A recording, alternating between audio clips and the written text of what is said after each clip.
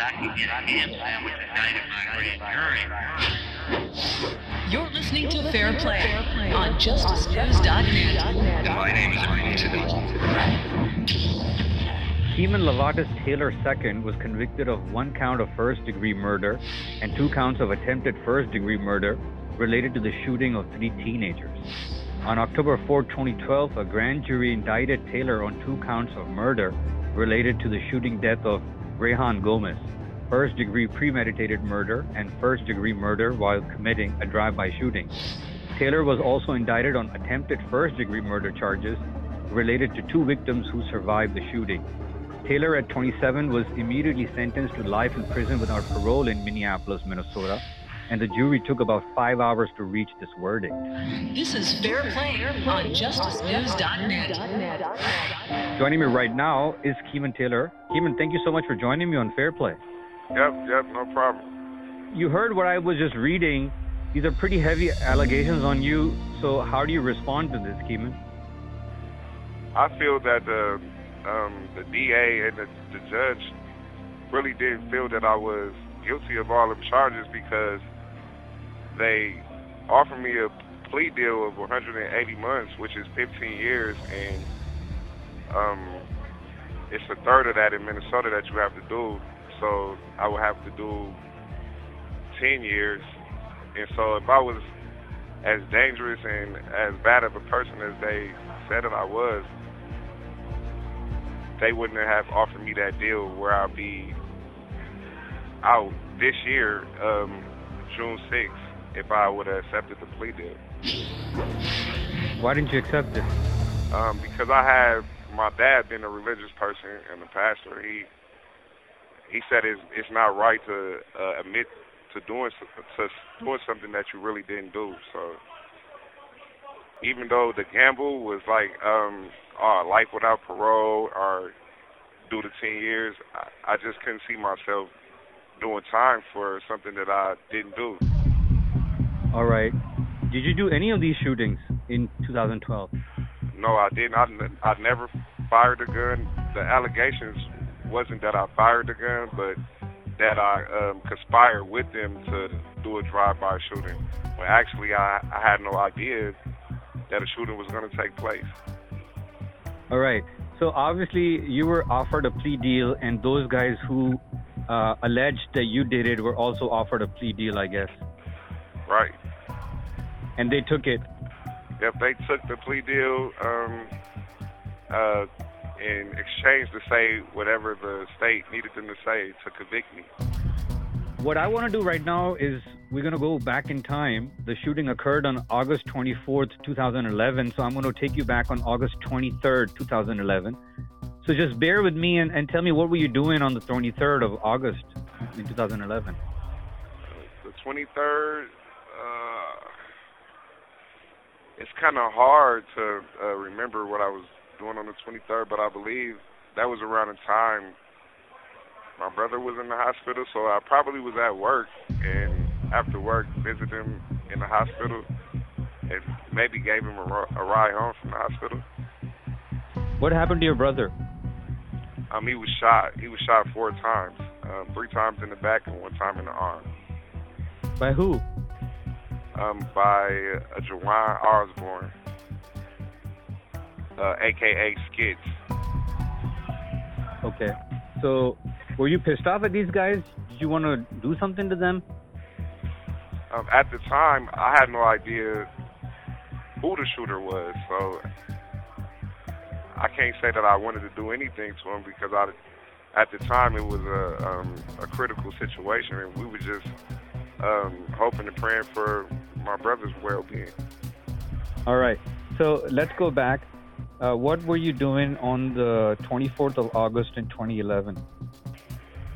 I was riding to go visit my brother at my mother's house, and that's when I was waved down by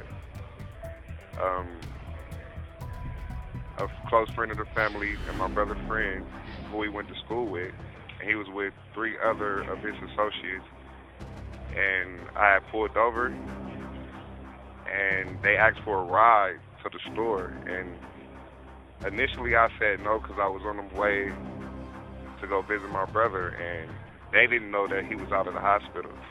And so they asked, could they ride with me to visit? I said no at first, and I should have followed my first mind, but somehow they persuaded me, and I gave them a ride. Mm-hmm. And once I gave him a ride, we ended up at my mom's house. I went inside, and my brother, he went out. I let him know his friends was outside. He went out and got in the van. And as I was talking to my mom for about 10 minutes, I went out and got in the van, and they were still talking. I didn't know what they were talking about. And so I asked my brother, did he want to ride with me to drop them off? And he agreed, so we went to driving on the way to drop them off where I picked them up at, and they seen a friend that they knew by the name of Easy. Mm-hmm. I don't know his real name, but in my paperwork it says his name was Easy. Okay. And so they wanted to talk to him and ask him, I guess, that he had some marijuana. And so they got out, and I kind of didn't park, but I kind of left I was kind of off to the side, and so they went like they were going in the house, but went to the back of the house.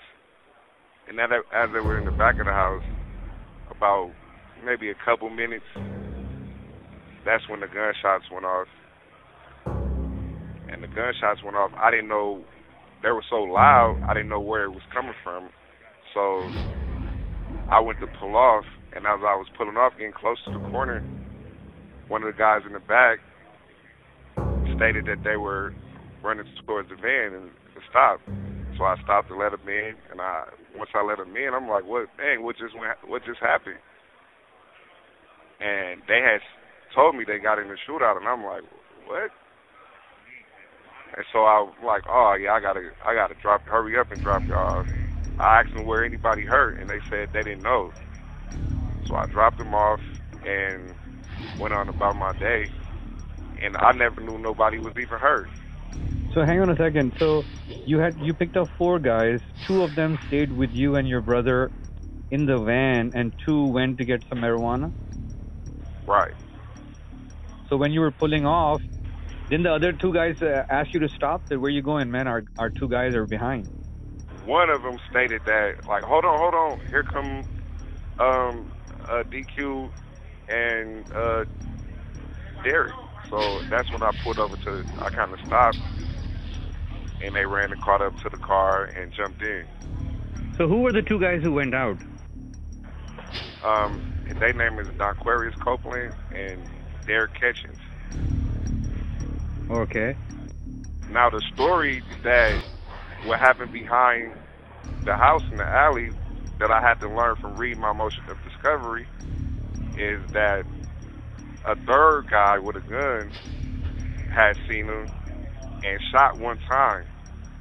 And the detectives questioned him about shooting one time. He admitted, like, yeah, I shot one time. I seen some suspicious activity, and I shot. They questioned him and got him to admit to firing the firearm and released him without any charges. Wow. Man. So I had to learn that through my motion of discovery. But at the time, I was fighting the trial. None of this was brought up because I wasn't accused of doing any shooting. So I guess my public defender felt that it was no need to even bring up what happened in the alley. Okay, so hang in there. You're saying that there was a third guy with the 2 guys who actually admitted to firing the gun to the police. Correct. And then the police let him go. Questioning him and let him go. No charges. Okay. And did any ballistics that the gun that he fired was the same gun that they found the bullets off in the alley? Yep, they found 45 caliber shell casings, which he admitted to shooting a 45 caliber handgun. Okay.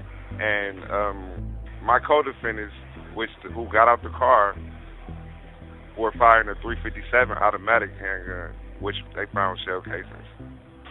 All right. And the medical examiner testified under oath that she couldn't state which gun killed him because they were both large caliber handguns. So, and they went straight through, so she couldn't determine which handgun was the one that caused Rajon death. Okay.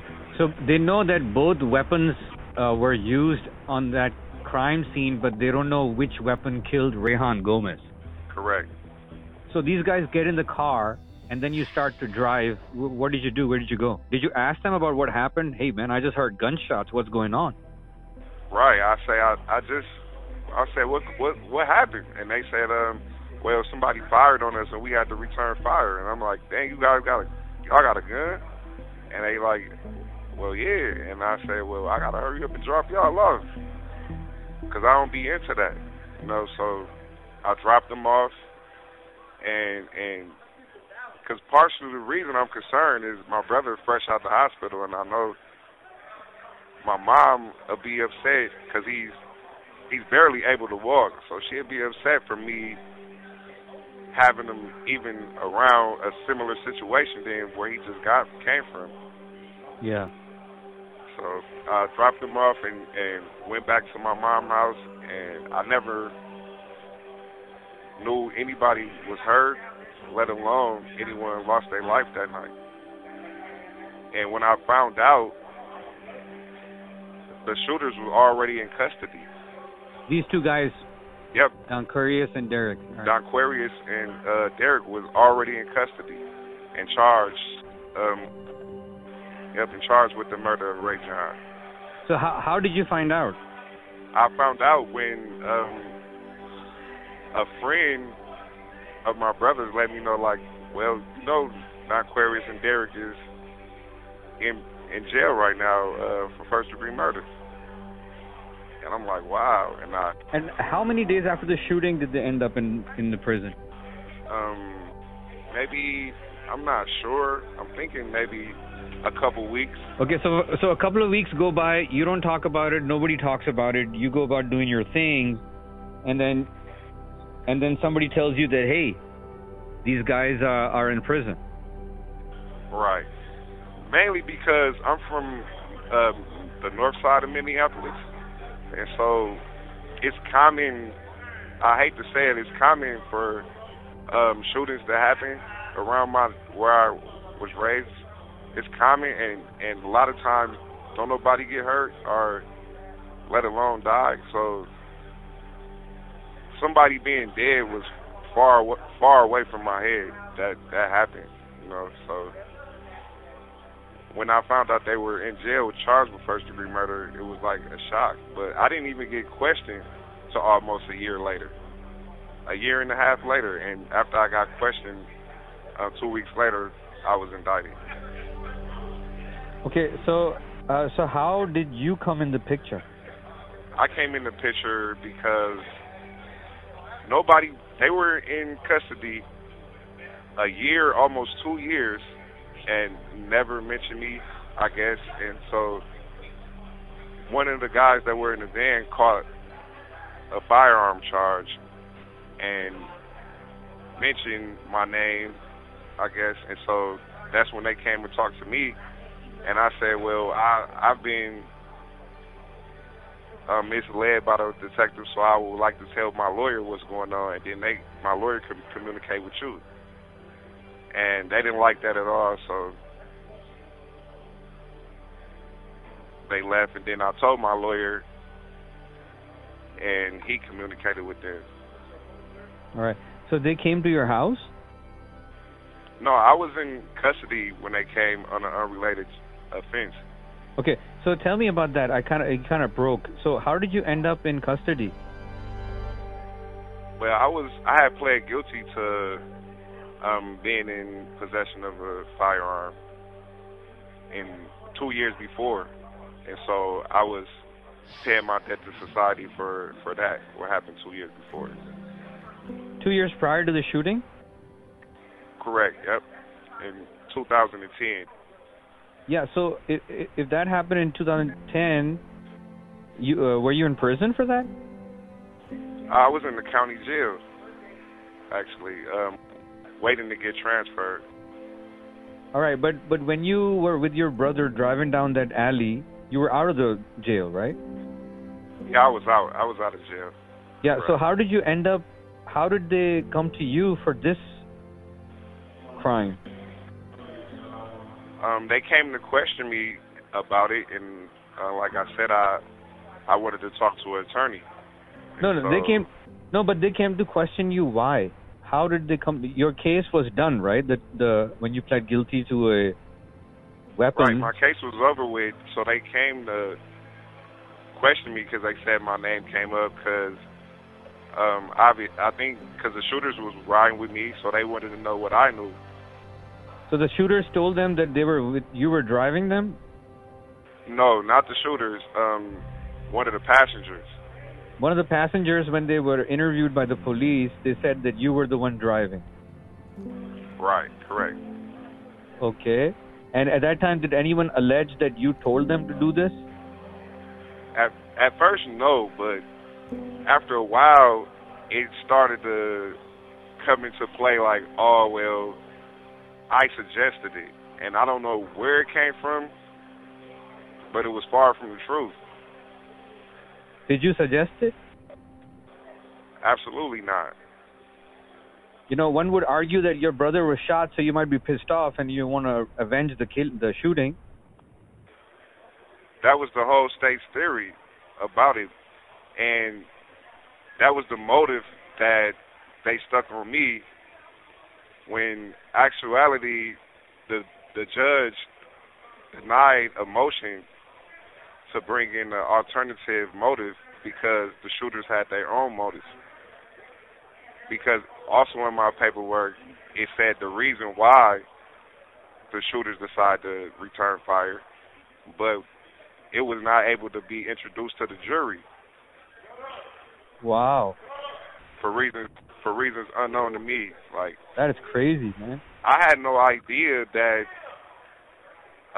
Rajon Gomez had got into an altercation with Derek Catchings in a juvenile facility. I had no idea about that because, like I said, I that was my first time ever meeting Derek. Oh, so Derek You have 1 minute remaining. Derek and Rajon already have a history. They had a history, yep, correct. Oh shit, man! So it's not like there could be a possibility that they knew Rajon was there and they just wanted to go out and avenge and took you along on the ride. Right.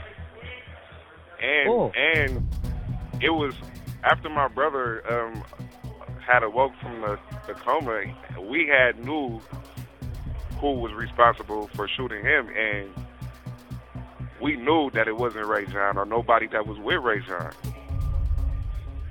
Yeah, so it doesn't make any sense. Right.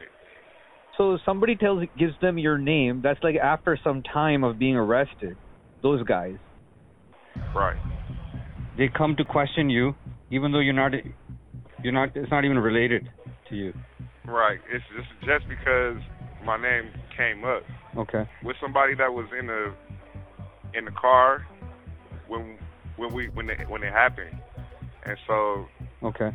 So they come talk to me, and I'll tell them I don't want to talk to them. I'll tell my lawyer.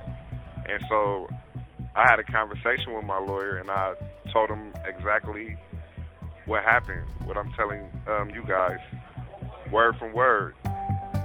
Okay. And at this time, I was already indicted, and I didn't know it was kind of like a secretive indictment because it was just out of the blue. And at this time, my attorney was working on the defense, and I told him what happened, and he tells me he thinks it's gonna be hard for a jury to believe that I was the driver and they were in the car with me, but I didn't know that the incident was going to take place when they stepped out of the car. Mm. And so he said he suggested that our defense strategy should be that I wasn't there. And me being ignorant to the... But the problem is that your brother was there. He would testify that you were there. How can you say that you're not there? My brother didn't testify at all because he was so shook up because I guess the detectives had came and talked to him and threatened him with charges, and when my attorney tried to subpoena him, they couldn't find him. They couldn't find your brother? They couldn't find my brother. My mom didn't know where he was. My dad didn't know where he was.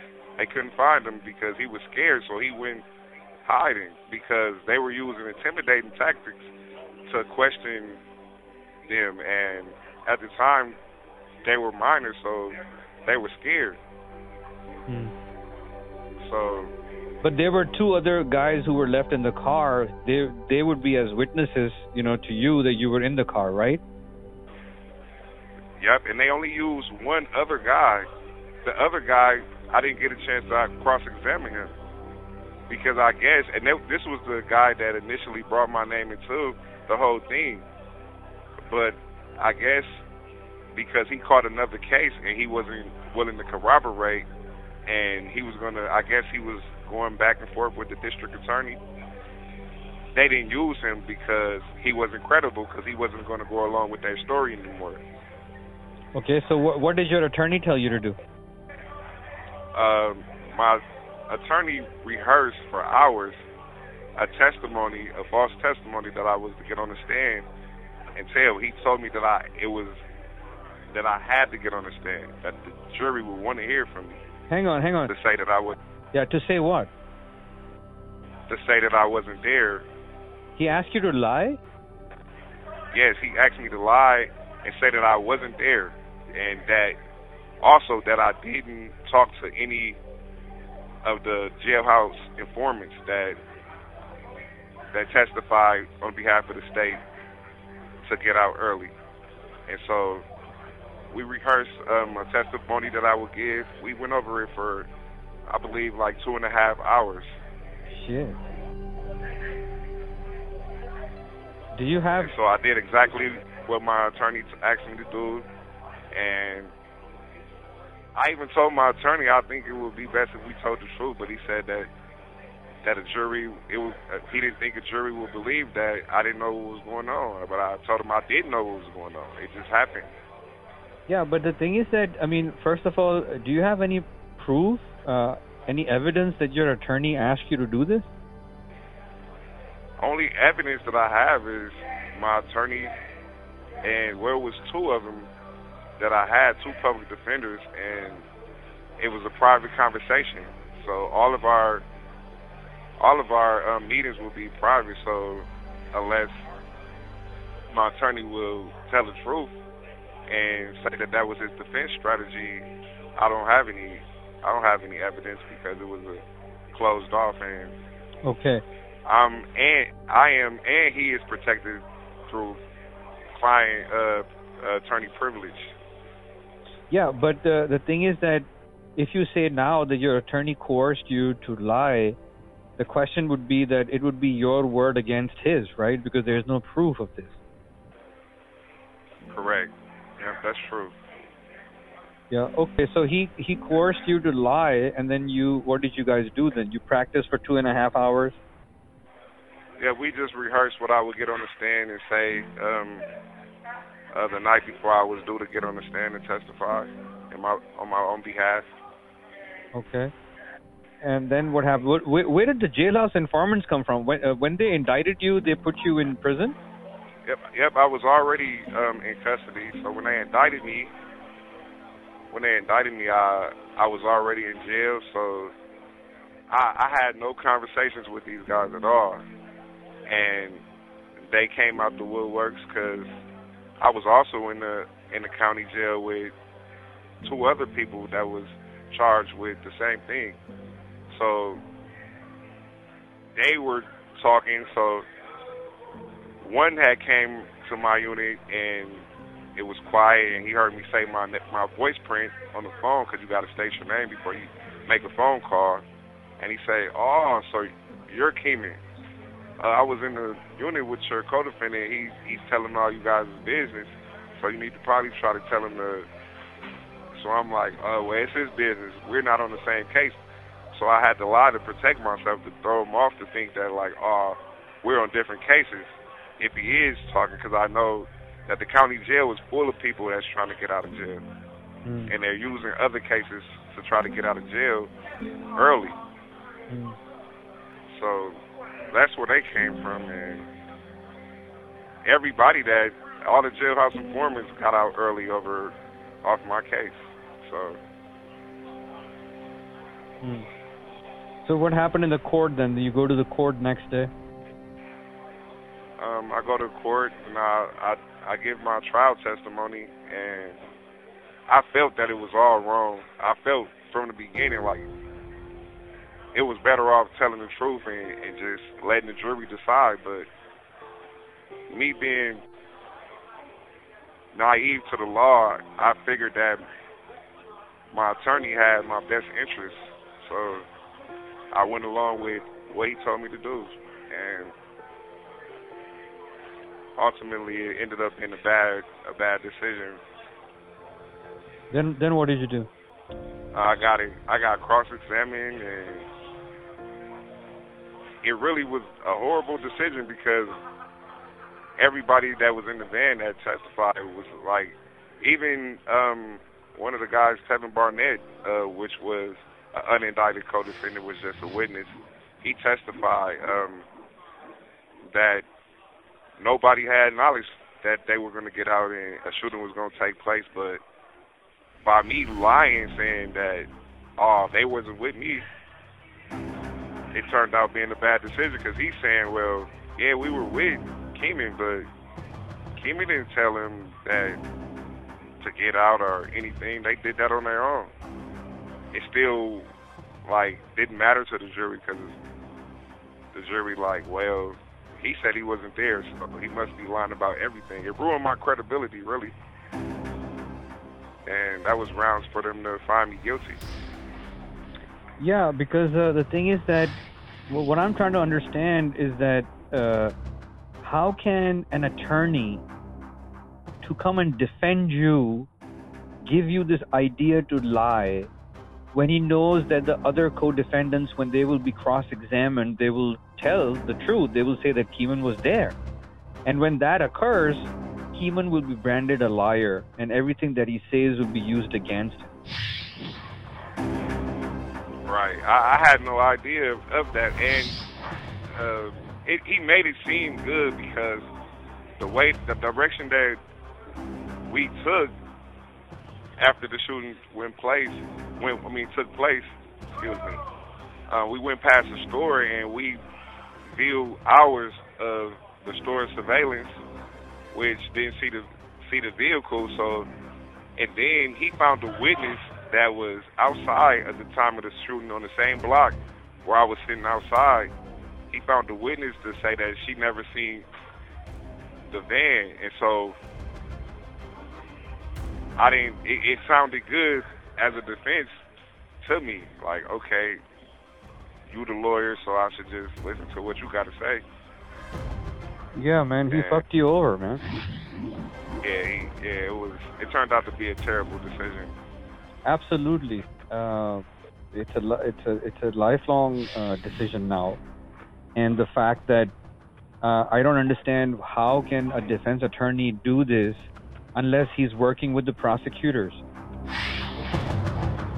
Right. That's what I come to terms with now as I've been studying and practicing law from the time I've been in prison. And I was thinking about filing the post-conviction and bringing that into, but from ineffective assistance of counsel. But my thing was, he can argue that it was trial strategy, and if it's a trial strategy, he's not liable if something goes wrong because it's just a trial strategy, according to the law in Minnesota. Man. Even if the trial strategy involves coercion and lying? Now, that's a different subject because I can file that, and I was in the middle of filing a petition on them grounds, and so what would happen would be that it would be I would file a post-conviction petition on ineffective assistance of counsel, and I will give an affidavit on what I told to the attorney of what actually happened and his response to that. And I will have an evidentiary hearing, and he will be called to testify to clarify the facts. And what he would say is yet determined. So that's what I was in the middle of just before COVID. We will not talk about anything that will disclose your strategy to fight your case. Okay. We'll just talk about stuff that is publicly available and your experiences with that. Okay. So let's go back to the trial. So the co-defendants are being questioned, cross-examined, and they're all saying that you were there. And then what happened? They said I was there. A couple of them, like the shooters, they're trying to get a deal. So, of course, they're going to say what the state needs them to say in order to get the deal. So what did they say? They're saying, if I can recall, I don't have my transcripts in front of me, but from what I can recall, they said that we were riding and... You have 1 minute remaining. Basically the same thing I said, but they added some extra stuff that was false. I believe somewhere along the line that I told him to see if Skits, which is Jawan Osborne, who shot my brother, was outside, which was totally false, because the state's whole theory was that we were looking for Jawan Osborne. Mm-hmm. So it was all mixed up. It was all mixed up. Actually, the deputy that sat with me my whole trial couldn't believe he just apologized to me my whole ride on the elevator and said that the jury couldn't have heard the same thing he heard, because it was obviously lies, all lies. So what did the two guys who were actually at the shooting, what did they say about you? They basically just tried to make me look bad. They said it was my idea, and it was all in retaliation from my little brother, and things like that. I can't remember exactly word for word what they said, but that's pretty much what they said, is that that I gave them the idea to get out and shoot, which was far from the truth. Yeah, but was that point mentioned that Derek Catchings and Donquarius Copeland have had some beef with the guy that was shot? Was that point ever brought out? It wasn't. We had a motion on it, and a pretrial motion on specifically that. And the judge said that it would confuse the jury, and that he said the only motive mattered was the motive that I had for the shooting, that I would have for the shooting. Yeah, but... So he excluded anything that had to do with their motive. That's kind of like ridiculous, because what motive did you have? Because the gentleman who got shot has nothing to do with your brother. So what motive would you have? Right, and that's what my public defender argued, and the state argued that it would confuse the jury, that nobody motive mattered but mine, since I'm the one standing trial. According to who? According to the district attorney. Yeah, but the district attorney is listening to who? What's his evidence? The things that they're saying. Who? Who are saying? The detective that's investigating the whole case. Yeah, well, the detective is basing this allegation on whose testimony, man? That's a good question. I have no idea. Okay, I'll tell you, man. The detective have no evidence that you said. Was there a recording it wasn't a recording or nothing. It was just, I guess. So these detectives are basing their investigation and their allegations based on these two guys who already had a beef with Mr. Gomez. Correct. Yep. So how can anybody in his sane mind go along with this? That here I have two guys who I know were at the shooting. Their weapons match the casings that was found. And now these two guys are saying that we did it because Keeman said it, even though when we were in juvenile court, when we were juveniles, we had some kind of an exchange with Mr. Gomez. And I tried to get my attorney to get the evidence of them being incarcerated in the same juvenile facility together, but he said it depended on the judge's ruling, and the judge ruled that it to be excluded from the trial and the jury ears. So that was that. Yeah, then your attorney should get up and say it's a mistrial. Right. And if the court is stopping you from proving that the guys who are accusing you were in juvenile facility prior to the shooting with Rajon Gomez, that just makes the motive puts the motive on them. You know, I mean, just think about what I'm saying right now. Right. Yeah. Right. And okay, you have Derek Catchings and Donquarius Copeland, who were the two shooters in that alley. The gentleman who got shot in that alley, his name is Rajon Gomez. Now, these three have something in common because two of them for sure were in the same juvenile facility and had some kind of altercation. And now, fast forward, these two are in the alley and Rajon gets shot. So who's got the motive? Right. Does Keeman have a motive, or Donquarius or Derek have a motive? And that's one of the main reasons why they didn't want that to be heard. Yeah.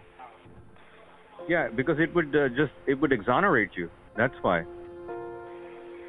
And I appealed, a public defender appealed that all the way into the Supreme Court, in which it was denied. That evidence was excluded from. On what grounds? They didn't even give a grounds. Uh-huh.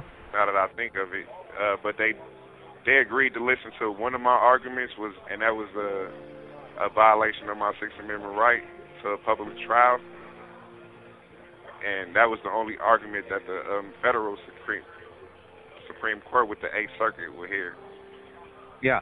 So here in the documents it says, testifying as part of a plea agreement, Catchings acknowledged that he was a member of YNT, some group, Young and Thuggin Gang, and he was at a house known as the Nest where he hung out with TB, ML, and Copeland.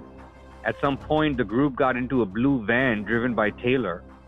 The van went to Taylor's house to pick up Taylor's younger brother, who associated with people from YNT. Taylor's brother got in the van, and the group talked about how he had been shot by Skids, who affiliated with an opposition gang, according to Catchings. Taylor suggested that the group go to the Lowe's to look for Skids, or if they could not find Skids, to look for rival gang members. Catchings had a semi-automatic handgun with him, which he showed to the group, including Taylor. Is that all true? That's false. That's false about him showing the handgun, but that's what he testified.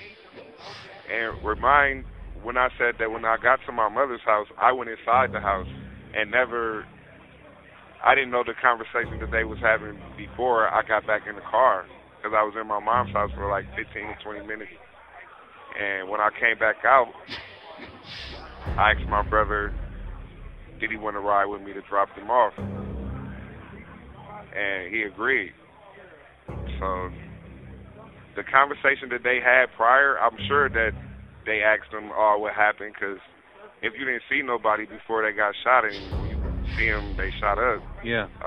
the natural question would be, man, what happened to you? And so I'm sure that he told them, oh yeah, I got shot by this person. But as far as me getting in and say, oh, let's go look for any one of them, which Ray John is not a member of them, and nobody that was shot is affiliated with anybody with Skits. The people who got shot are affiliated with Donquarius and Derek. Right. They are into it, and Derek got into an altercation with Ray John and fought him. Okay. In a juvenile facility. Okay, so Derek and Ray John had an altercation when they were in juvenile facility. Correct. Yeah. So the person who got shot and got hurt had nothing to do with you guys, but had something to do with Derek and Donquarius. Correct.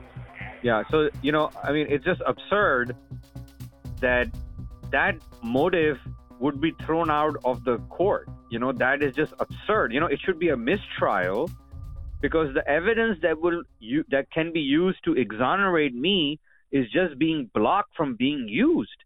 Isn't that ridiculous? Didn't your attorney stand up and said no? Right. That was the reason why he filed the motion, and which was denied.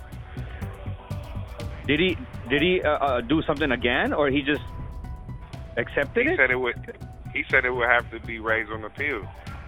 So did he appeal? He didn't appeal, but somebody from the public defender's office appealed it. And then what happened to the appeal? It was denied. It was denied all the way up to the 8th Circuit. So what does that mean? For as far as I can understand, I believe that the issue just wasted away by being denied all the times. And you can't appeal that? I believe not. From what I learned, it only can reach so far, and once the 8th Circuit denied the hearing, that's when it was over with.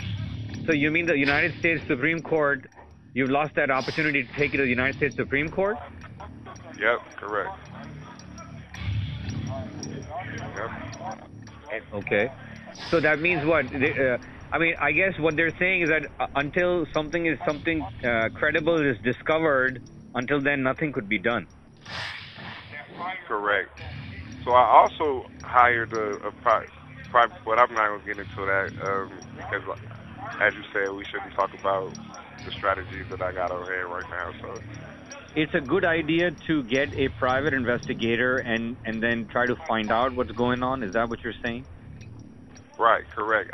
Which I did, and he's in the middle of getting the truth and re-investigating the witnesses. Because now that they don't have anything to gain or lose by telling the truth, we just see if they got the truth to offer. All right. And that's what he's doing. And so far, everybody's on board and willing to, I guess, corroborate and tell their side of the story without being pressured. All right, that's good. So, was your brother a part of the Y&T gang?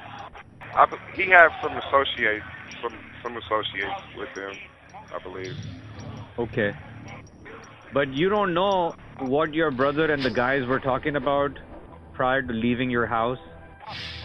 No, I don't. You had no idea? Prior to leaving my mom's house, I had no idea that they were even discussing the heated situation. They went so far as the detective is to have a gang expert come and testify in my trial that I was a gang member, and which is so far from the truth. I have nothing to support. They have nothing to support that I was a gang member or even affiliated with the Y&T. They had nothing whatsoever. So it was just an accusation based on the testimony of a gang member? You have 1 minute remaining. A gang expert. A gang expert. Yep, they took two pictures when I was that I had on Facebook by myself, and said that from the picture and the gestures, which were partying gestures that I was making, and they said that was an indication that I was a gang member. Yeah. Nothing else. No other pictures, no juvenile history, or nothing. And I was thinking, if that was true, why wouldn't it be charged as benefit of the gang, first-degree murder with the benefit of the gang? Because that's what they normally do in Minnesota. When you have gang affiliation and the crime takes place for retaliation of a gang member. But none of that, I was charged with none of that because they knew I wasn't a gang member. Yeah, because they couldn't prove it. Your current balance is $5.47. This call is from a correction facility and is subject to monitoring and recording. Yeah, I'm sorry about the way I had a long line. I had to wait in for the phone. No problem, man. No problem. So tell me, Keeman, were you a part of any gangs? I wasn't. No, I had no gang affiliation. My juvenile growing up, all the way until I was an adult. I had no gang affiliation. In some of the reports out there about you, they say that you've had gang affiliation. Before this trial, I had no gang affiliation at all. If I ask you, Keeman, in your words, what do you think occurred at your trial? I feel that the prosecutor did whatever they had to do to win the case. Whether it be coercing witnesses or whatever, they did what they had to do to secure the conviction. Mm-hmm.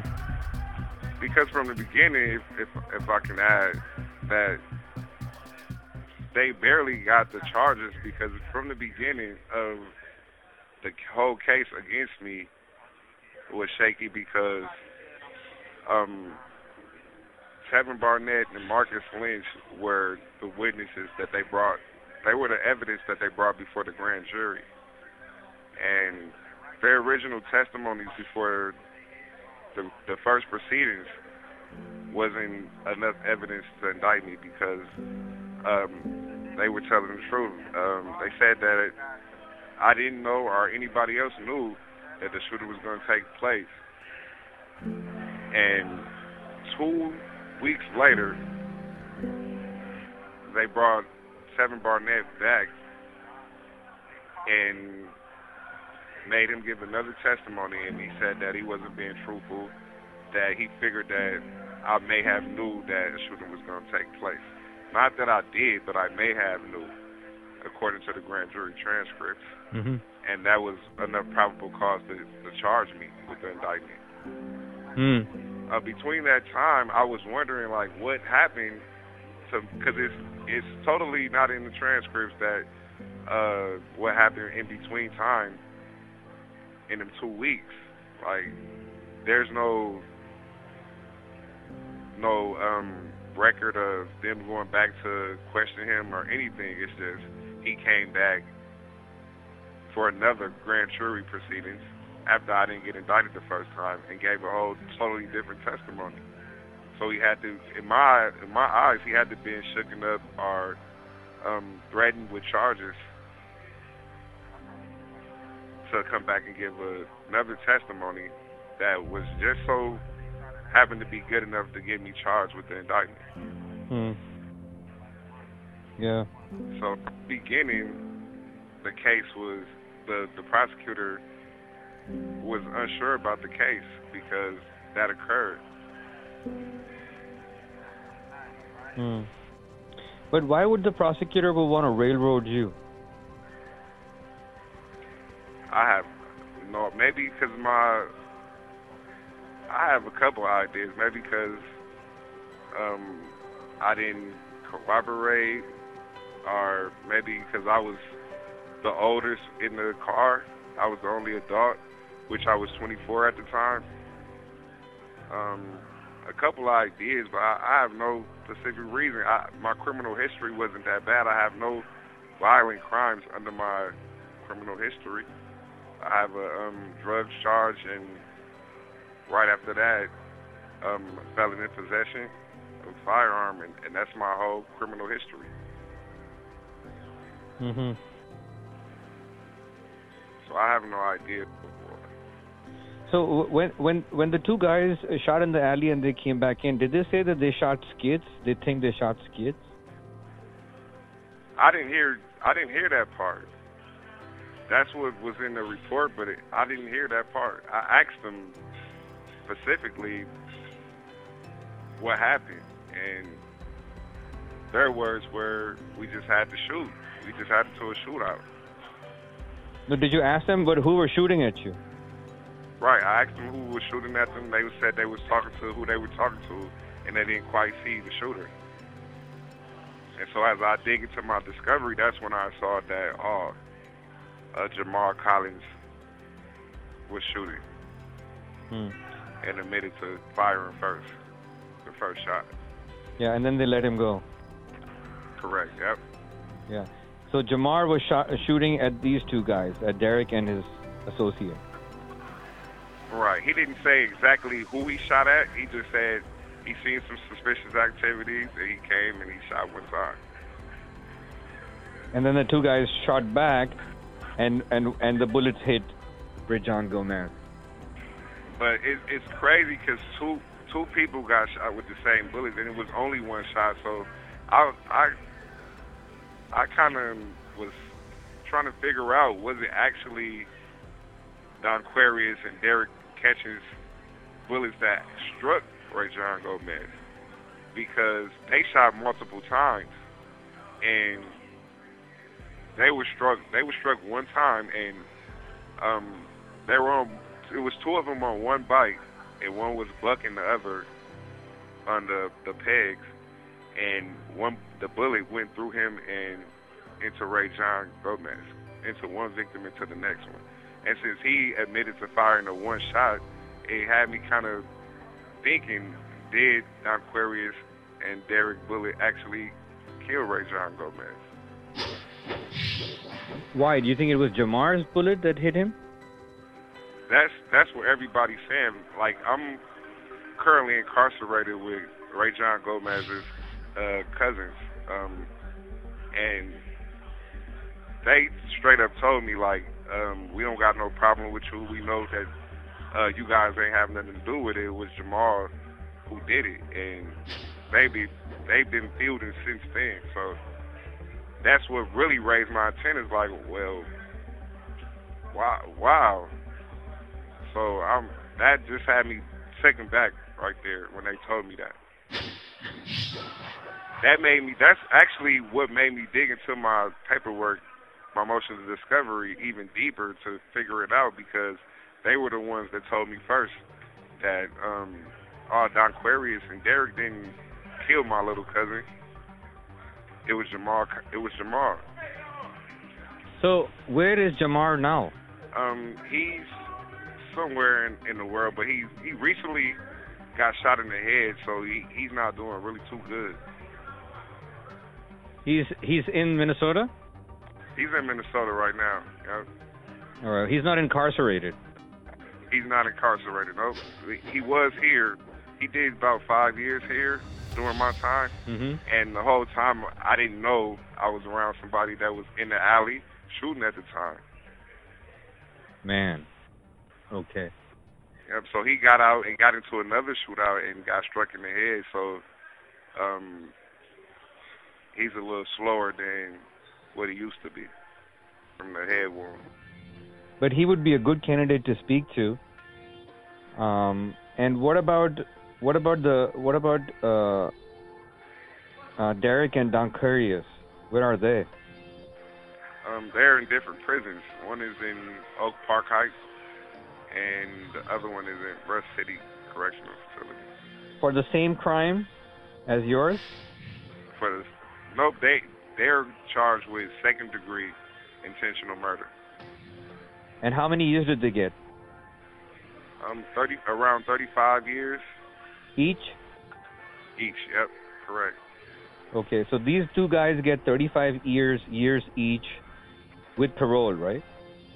With parole, which they only have to do a third of it, so they end up doing around maybe less than 25 years.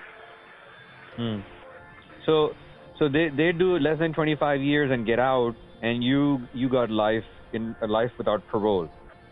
Right. Mhm. And the actual guys who shoot it are going to get out, obviously, because they took a deal. That's why.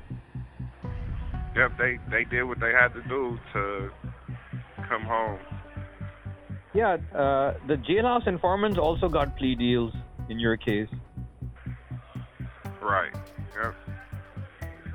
Yeah, because I'm reading here, the second jailhouse informant, HP, agreed to testify as part of a plea agreement for an unrelated offense. At trial, he changed his story and claimed that Taylor had not told him anything about the case.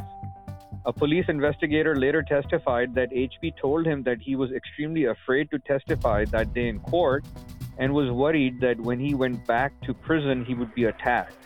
Right, yep. The same detective that investigated my case came and rebutted his testimony.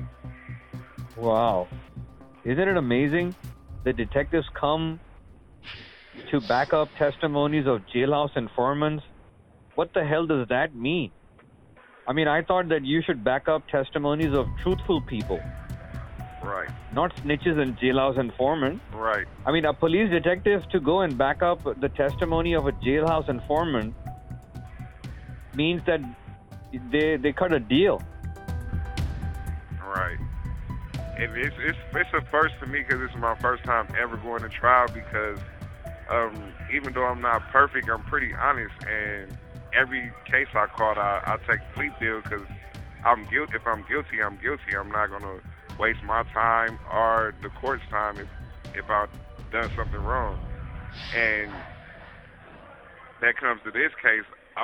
If I really felt that I was responsible, I would have took the 15 years and been home this year in June, but I just couldn't do it. I couldn't plead to something that I didn't do, and so it cost me a lot of more years. So that is true.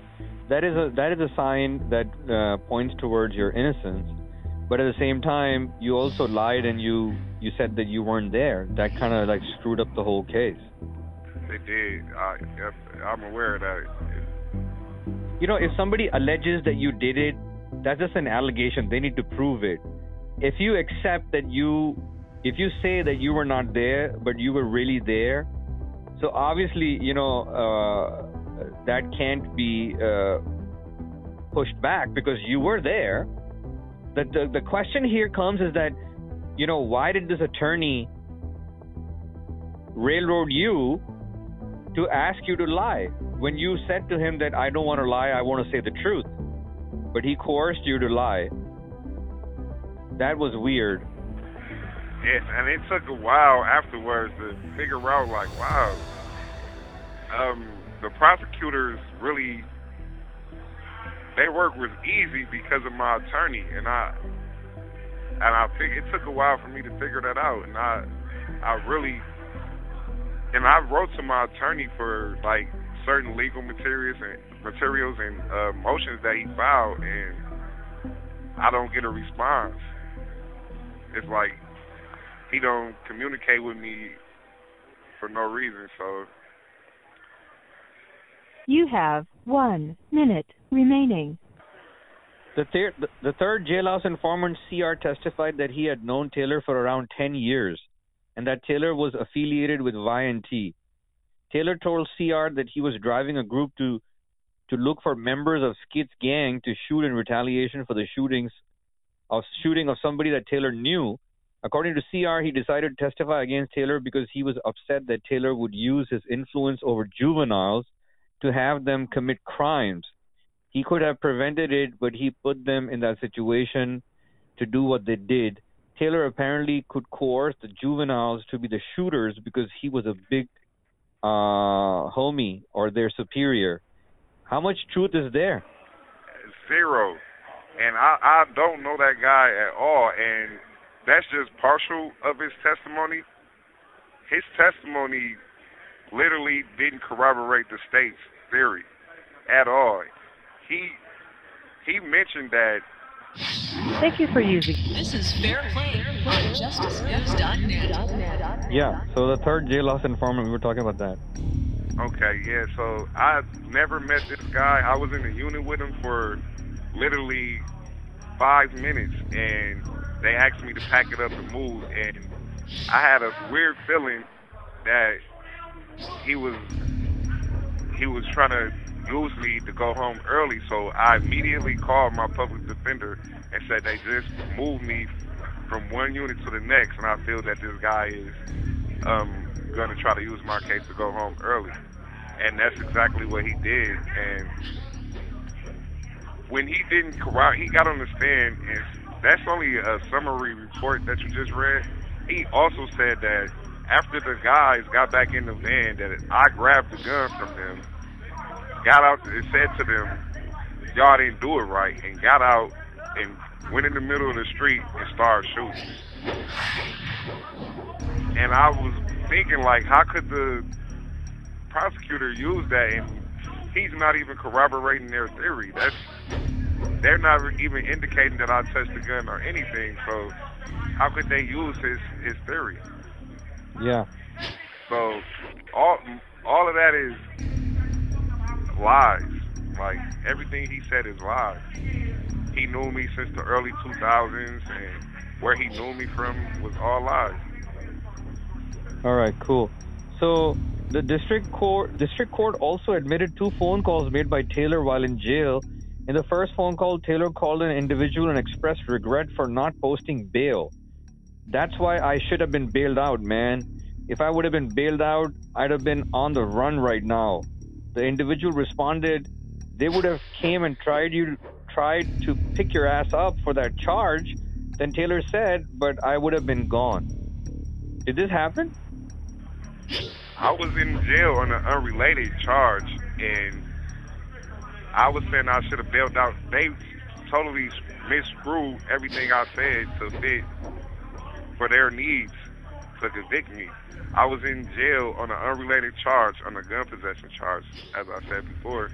That was 2 years prior to the shooting. Right, I was in jail awaiting to get sentenced, and I had a bail. I didn't even know that I was going to get indicted when I had that phone conversation. I said, you guys should have came and bailed me out, because I had, the day before I got picked up, I was to go out of town, and I said I would have been gone in Colorado at the time where all this stuff would have happened. And they took it and dressed it up for their needs, as they did a couple of conversations that I had on the phone. So what you're saying is that they went back and pulled out recording from 2 years back and used it in this case? Right. Whoa, man. When I was in jail for another charge, because my charge for this case was, my bail was $2 million, so it was no way I was going to bail out from the indictment, because it was a $2 million bail. So it was obvious that I was talking about my previous charge. I mean, didn't your attorney object that they're using a phone call from 2 years prior to the killing? I don't know. I'm not sure if he had objected or not. But they ended up using it regardless if he did or didn't, as an admission of my guilt. So when they tried you for Gomez's death, you were already in prison? I was in the county jail. That's correct. So when did they pick you up for that? So let me understand this, because you were out driving the van. So when did they put you in prison? That was 2 years before this incident, right? That's when the charge happened, and I had bailed out, and I was fighting it from outside, and so they had kicked in the door of my girlfriend, and took me to jail because her nephew had some things in her, and there was some things in her house. And what I figured out, it was just a reason to get me in custody because all of this stuff was going on and I was being investigated. Hmm. And so they grabbed me out of everybody in the house. And I thought it was strange before because everybody in the house was saying, like, why are y'all taking him? He don't even live here type thing. And so they took me and they held me and they raised my bond before I was even indicted. And so I thought it was strange, but I didn't really pay no attention that I was being investigated for this case. Oh, okay. So you're in an apartment building with your girlfriend, and the police and the sheriffs come down, breaking the door and they just take you out. Yep, they searched the house, and out of all people, they take me. They said they had a search warrant for drugs and guns. Did you tell them why you're taking me? They asked me, aren't you on bail for a firearm? And I said, yeah. And they like, and they arrested me. How did they know that you were on bail for a firearm? I guess they did their research. Yeah, go ahead. As I was thinking back, I put it all together is that they knew I was there. They needed a reason to put me into custody, and that's what they used. Because they knew when they came and kicked in the door, they knew who I was, and they revoked my bail, and they already had their sights on me. Yeah, absolutely, man. It was a planned op. Yep. Yeah, it was a planned operation to take you down and to put you there, and then later they will charge you for whatever they wanted to charge you. Right, yep. Yeah. So, was that a no-knock warrant? Yep, it was a no-knock warrant. I mean, they always get the wrong guy in that. I mean, yep. It's just ridiculous. Something's going on in your state which is absolutely ridiculous. Yep, and it's about 7 in the morning, just a no-knock warrant. They just kicked the door down and ransacked the place. And then took you out. And took me out, yep. Yeah. Was your girlfriend ever asked to testify? She was on the state's witness list, but she never testified. Mm-hmm. They actually tried to use a conversation that I had with her and tried to say that I tried to make her give me an alibi, which my lawyer asked me to have her contact him, and I was telling her that, and she said, "What do you want me to tell him? You want me to tell him that you?" She suggested it, and I said, "No, just." She said, "Do you want me to tell him that we were together that day?" And I said, "No, just answer the questions that they had." And so they played that to the jury and tried to also use that as a admission of guilt by that conversation. Yeah, even though that happened, that has nothing to do with this allegation. Right, and they were just taking shots in the dark at that time and just trying to use and find anything to tie me to this. And So where's your brother now? my brother, he's out in the world, doing pretty good. No, you know where he is? I know where he at.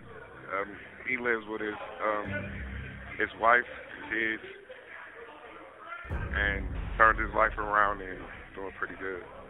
So doesn't he feel like shit that, his brother is in prison for something he didn't do? Yeah, he feels real bad, and he's trying his hardest to do what he can to help me out. He finally decided to tell his side of the story, because his side of the story was never taken, so he's working with my investigators and all that. Yeah, I would need to interview him because he was a witness with you. He saw everything that occurred. Correct, yep. Yeah. So what about Skids? What happened to Skids? He was killed, actually. By who? I don't know. I can't tell you who he was killed by. When did this occur? This occurred in 2011 also, I believe around September. No, but this was a time when you were in jail. Yep, I don't think I was in jail at the time, Okay. but they also, I believe they also tainted the jury by saying, because they acknowledged in my trial that, okay, Skits ended up dying, Oh. but they also made me look like a monster because they said that, we were riding around looking for Skits, which was also false. And so the jury gets this idea in their head like, we were riding around looking for Skits. Skits shot his brother. And then Skits turned up dead. And then we also got these other teams that turned up dead. And so that I know that the jury, because if I put myself in their shoes, I would be looking at this guy like, wow. Yeah, but if I were in the jury, I would be first looking at those two guys who were there at the crime scene and what was their background with Gomez. That's what I'd be looking at. Correct. But nothing of that nature was brought up to the jury, so it was just all about me, and so they looked at me as a monster. So I guess that made them reach the verdict that they made. Well, they reached the wrong verdict, and I don't know how people can live with that. But the question is that it was actually a juror crying as they read the verdict, which was very odd to me because in my mind, I'm like, if this is the decision that you reached, why are you so emotional about it? Like, she was very, very emotional, like. Not just like a shed of tears. She broke down crying as she read the verdict, excuse me. The investigator has to interview this juror. Right. That's a good idea. I never thought of that. Yeah. That's why God connected you and I so that we have more ideas coming together. Right. That's a blessing, man. Because I never thought about that. Yeah, we need to interview that juror and get her feedback on that. It was also a friend of mine had seen one of the jurors, the only black male juror at a nightclub, and he had asked, like, what made you guys find Taylor guilty? And his response was, You have 1 minute remaining. He said because he lied. He lied on the stand, and it ruined his whole credibility. Like, we didn't believe that he did half of the stuff, but his credibility was ruined once that it was proven that he lied. Yeah, I understand that he lied, but we need to investigate why he lied. That's what the jury should be investigating. Not that because he lied about not being there proves that he coerced them to shoot somebody. Right. You know what I'm saying? Does that make sense to you? It makes perfect sense. What about, that state called the gang expert from the Minneapolis Police Department, and they were saying that the pictures they showed of you were showing signs. Taylor appeared to be displaying a sign of disrespect to Skid's gang. In the opinion of the expert, relying on those photographs and on other undescribed information gathered from social media, police reports, jail calls, and school resource officers, Taylor was a gang member. What is this? Right, and they never went into detail on schools or any of that, because in school I was an introvert and I didn't hang with anybody, so they never went into detail. All she did was took 2 pictures, which were before Y&T were even started at the time, because that, from what I'm hearing, when I was younger, it wasn't the Y&T. So she took a picture of me doing the rock star symbol and said that was a Y&T sign, but she never elaborated on what school or what police liaison at the school said that I was a gang member, because it's none that can be like, oh well, I was at Taylor's High School and he was involved with this gang and that gang. That don't exist. Did your attorney challenge that? I'm not sure if he was ejected, but I was telling him that's lies. Yeah, they need to come up with some proof, man, because it's saying and other undescribed information. What the hell is undescribed information? You're alleging something on someone, you gotta prove it. Right, and she took 2 photos, and with photos that I'm single. If I was a gang member and you trying to prove that I'm a gang member, you're gonna have some photos with me around gang members. Yeah. A continuously cycle of me hanging around gang members, of me being arrested with gang members, but it was none of that. Each time I was ever arrested, I was arrested by myself around nobody else. So I was wondering, where did she get her information that I was a gang member? And then it dawned on me there isn't any. She did what she had to do to help the state get their conviction.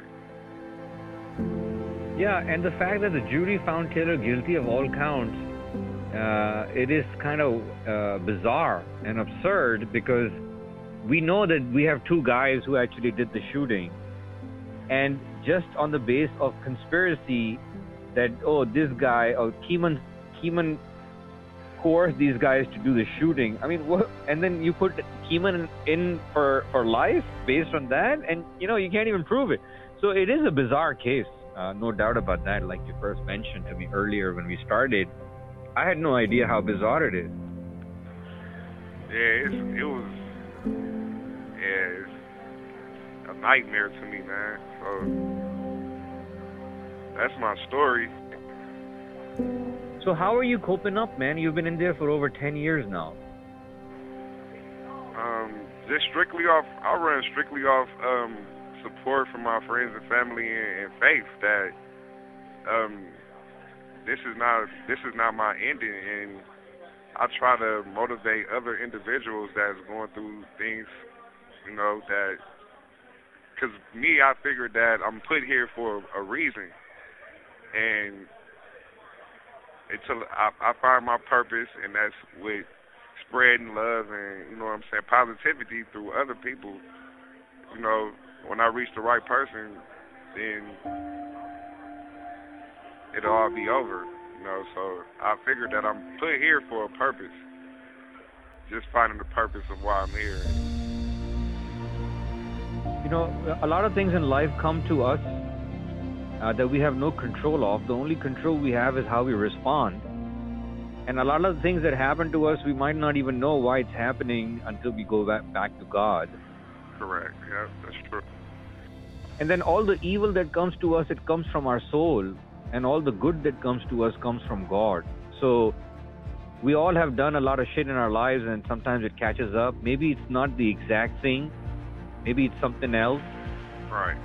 But, we're all fighting our own circumstances. But in your situation, when you know that you haven't done it, how do you keep your sanity and your cool? Just with support, and then with the knowledge that the truth is going to come out soon, so all I can do is be patient and wait for that time to come and keep fighting. That's all.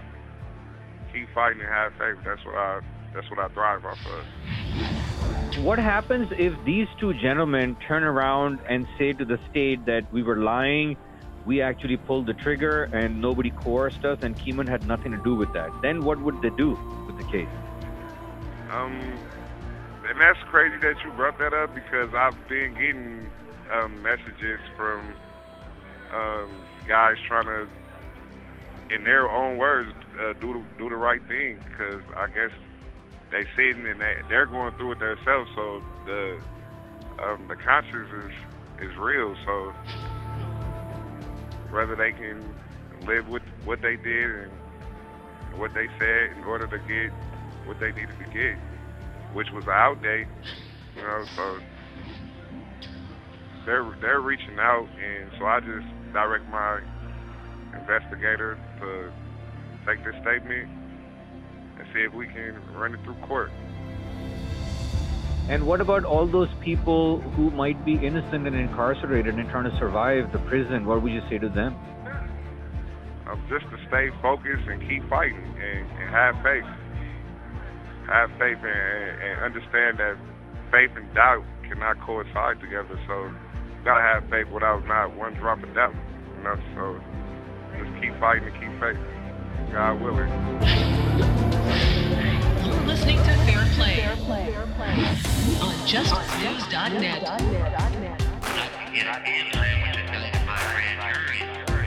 Did you say me?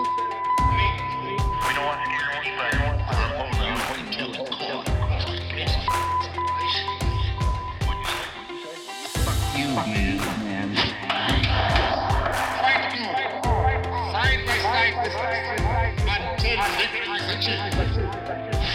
This is Fair Play on JusticeNews.net.